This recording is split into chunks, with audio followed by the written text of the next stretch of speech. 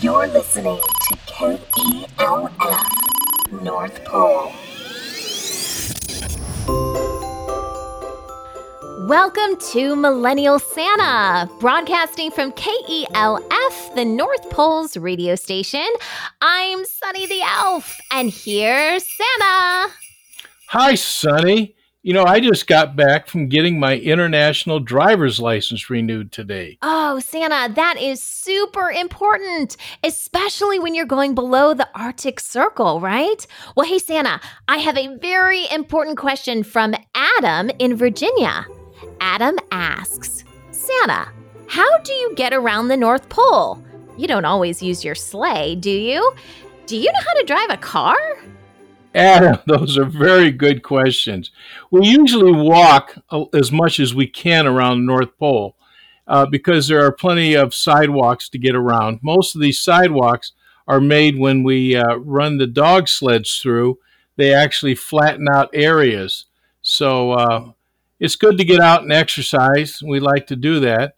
I will use a dog sled many a times, especially like I'm coming over here to KELF to see Sunny. I'll call up one of the elves. It's kind of like what you have down there, an Uber. And I call up one of the elves, and he brings the dog sled. It's usually about four dogs to a sled.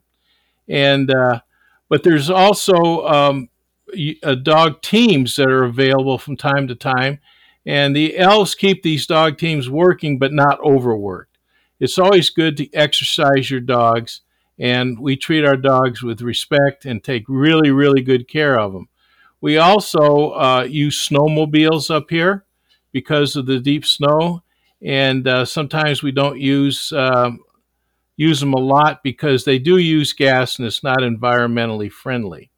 Now, going below the Arctic Circle, I know how to drive a car. Just like I said earlier, I got my international driver's license, and I have cars in different locations, some of them up in Finland, some of them up in Canada, because Canada is just below the Arctic Circle. So if I'm going south from Canada to North America, to the United States, Mexico, and even down, I'll use a car.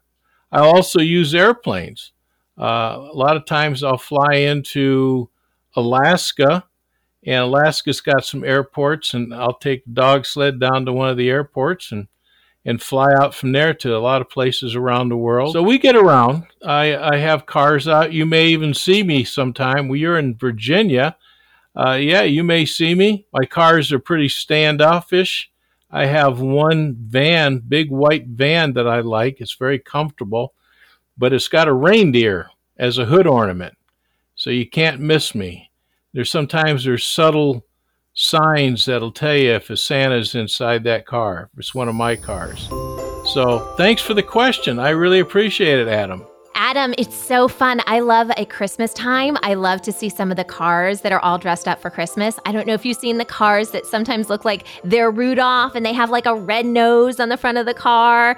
And, you know, they got the antlers sticking out of the windows. We just think that is so cute up here. And Rudolph gets a really big kick out of that as well.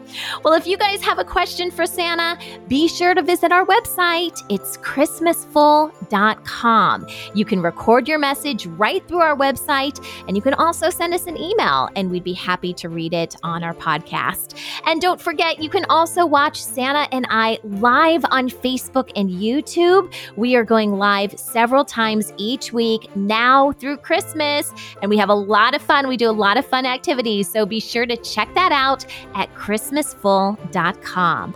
Bye, guys. Bye, Santa. Bye, and remember, keep the spirit of Christmas in your hearts throughout the year.